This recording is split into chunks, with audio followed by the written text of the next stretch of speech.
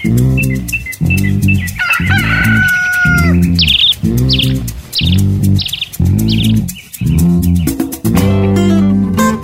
is the 31st of March 2021. Good morning and welcome to the news around Uganda. I am Lydia Lakonyero.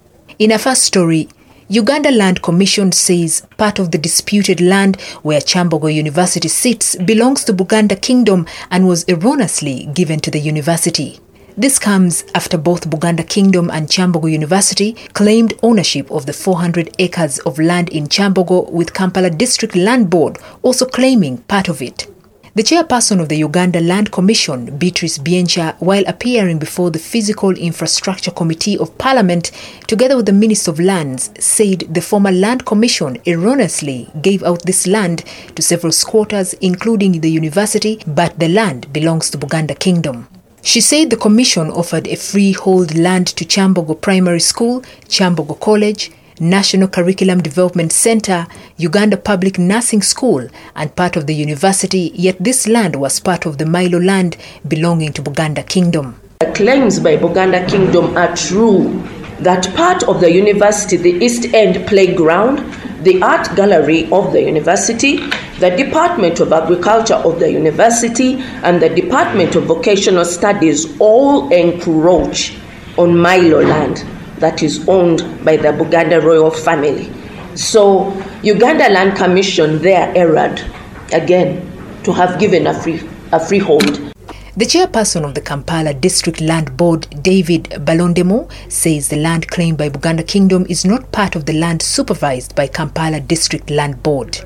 The land claimed by Chisosonkole family is not part of the land being claimed by KDLB. That of Chisosonkole is within those coordinates. Kyambogo University claims 137 hectares and it sits on both the private Milo land, as per the chairperson of the ULC as just indicated, of the Chisosonkole, and part of the public land which is owned by Kampala District Land Board, which is under our jurisdiction. Meanwhile, women activists want MPs of the 11th Parliament to re-elect Rebecca Kadaga for the Speaker position, since she has done exceptional work by advocating for women's rights.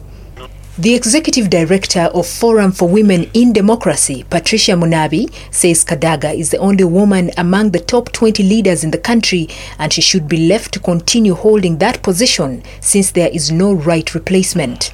Women have performed very well in leadership at Parliament, as Speaker, as Leader of Opposition and Government Chief Whip. So it's not just about having the numbers, it's what the numbers actually do to deliver for the women of this country. We also demand that the members of the 11th Parliament elect a female Speaker to head the legislative arm of government, not only because the executive and judiciary are headed by men currently, but because Honorable Kadaga has demonstrated able leadership in Parliament.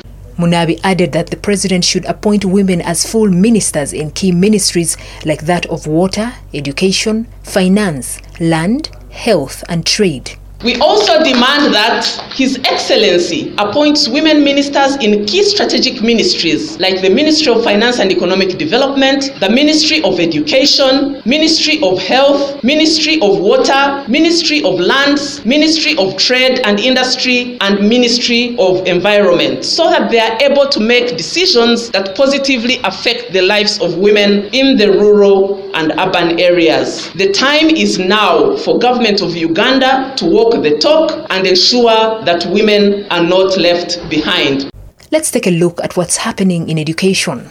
The Democratic Party has asked the government to motivate teaching staff at all levels of education by improving their welfare. During the party's media briefing, DP spokesperson Opio Okole raised concerns over the escalating dropout of students at each level, saying it is mainly due to the absence of teachers in schools. According to Okole, most teachers opted for other jobs like boda business, farming and shopkeeping due to low salaries.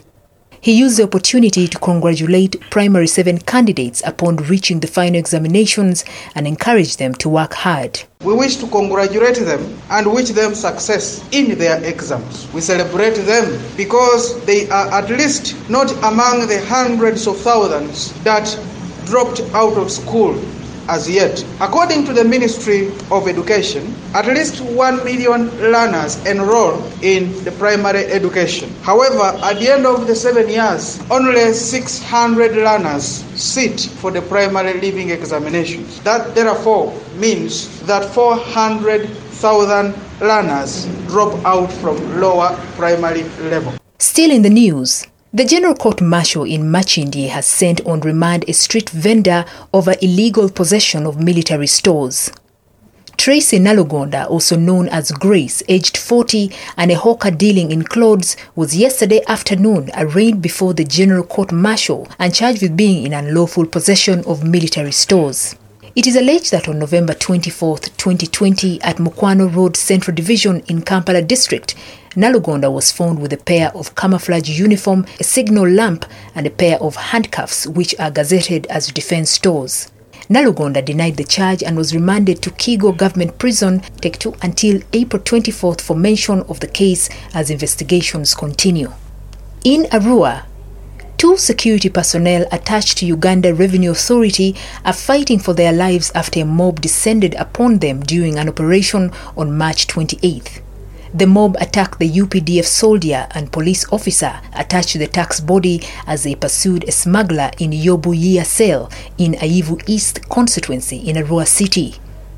It is reported that after being hit by the URA vehicle, the man who was carrying smuggled rice on a motorcycle lost control and fell off.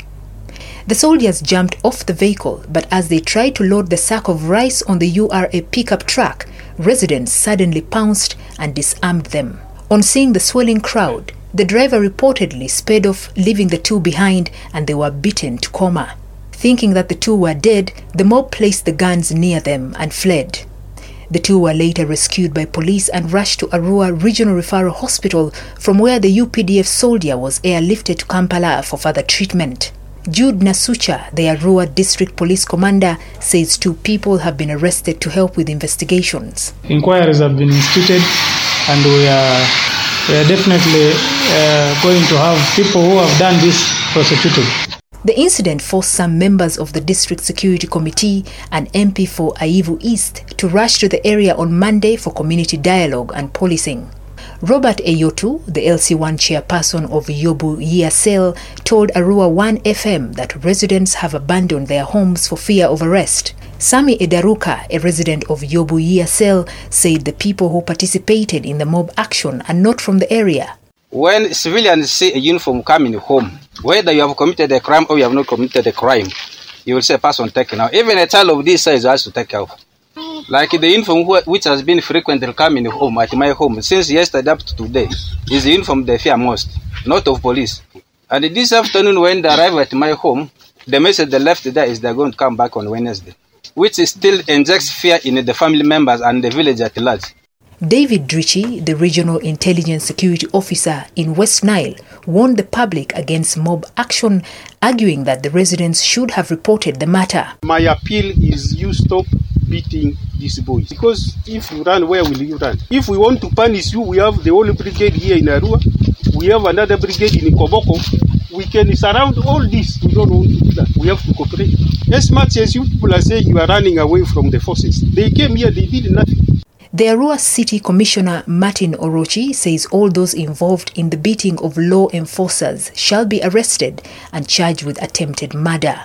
The Aivu East constituency MP-elect Geoffrey Feta warned the residents against smuggling and condemned the mob action, but also raised concern over the high-handedness by operatives attached to URA. I want to appeal to the public to desist from taking the law into their hands. 2, smuggling of banned goods, smuggling of any sort of goods from outside the country into the country without paying the tax is unlawful. However, the high-handedness, the use of excessive force by the revenue enforcement team has become a concern across the city. Everybody is talking about it. Recently, drivers and the operation commander of URA, they hit a Congolese on a border with the Kado and killed him.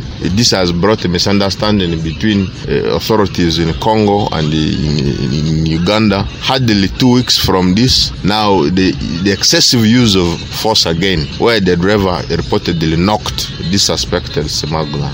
Now, these acts, to me, they are provoking the community. Conflicts between URA and local communities over deaths and injuries caused especially by running over suspected smugglers are not new in West Nile.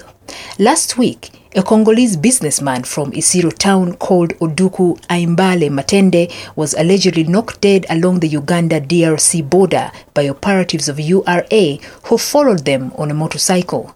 In Teso region, the number of teenage mothers that have got fistula is increasing day by day, according to fistula experts.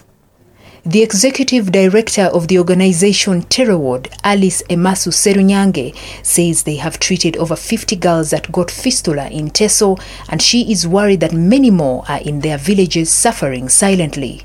The organization runs a women's community hospital that specializes in the prevention and treatment of obstetrics fistula based in Soroti. During the International Women's Day celebrations in Soroti, World Vision reported that the district alone registered 3,500 teenage girls that got pregnant. These girls are more vulnerable to getting fistula if they are not delivered from health facilities that have trained midwives. That is the reason Terraward convened a dialogue with midwives in 16 health facilities in Teso region to chart a way forward of helping these young women, especially the girls who are prone to fistula if they are not looked after very well. We are addressing an important concern of a rising number of teenagers who have been impregnated, especially during this period of the COVID era, and some of them are now reporting to Terraward Women's Community Hospital in search of care for fistula treatment. We are talking about teenagers who are aged below 19 years. This is quite an alarming experience. We are also responding based on the pilot project we had during the lockdown, April to June, in which we designed an ambulance project to go and rescue mothers who were in labor in the different rural areas. And during that period, it was very clear that majority of the ones who were stuck and could not access transportation to a health facility to deliver were teenagers. A 2016 study by the Ministry of Health estimated that 200,000 women living with fistula and 1,900 new cases occur each year. In Serere, inaugural works to reintroduce a ferry to Kagwara Inland Port in the district has come with heightened expectations. Promised by President Yoweri Museveni in 2015, the vessel will dock in Bukungu in Buyende district, Kagwara and Akampala Ochero in Kaberamaido district. The Serere district leaders are keen to the development, which have propelled them to start quarterly monitoring exercises of government projects in the district, according to the area woman MP Helen Adoa. Adoa, who doubles as the State Minister for Fisheries, flanked by her male colleagues Patrick Okabe of Serere County and Elijah Okupa Kasilo, monitor the progress of the ferry.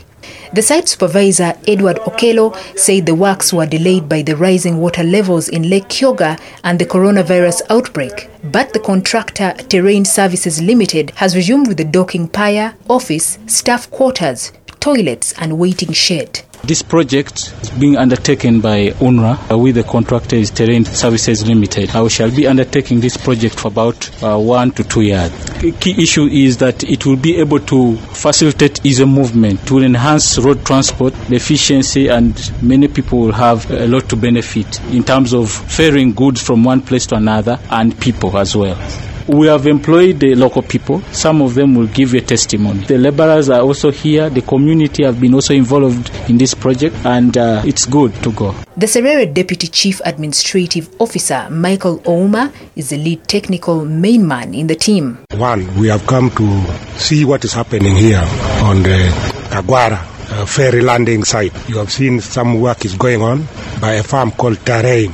It has been contracted by government to make sure the ferry landing site is ready, because very soon we shall receive a ferry here where we shall commission, and this ferry will commute between Bugungu in Buyende district, and it will be landing here in Kagwara, and it will also be docking or landing in Kabiramaido. So the company is here trying to do its work. So we are here trying to monitor to see how far they are going. The community, however, is fearful that it might not be considered for the much anticipated opportunities to come. And with that story, we come to the end of the news around Uganda. Good morning.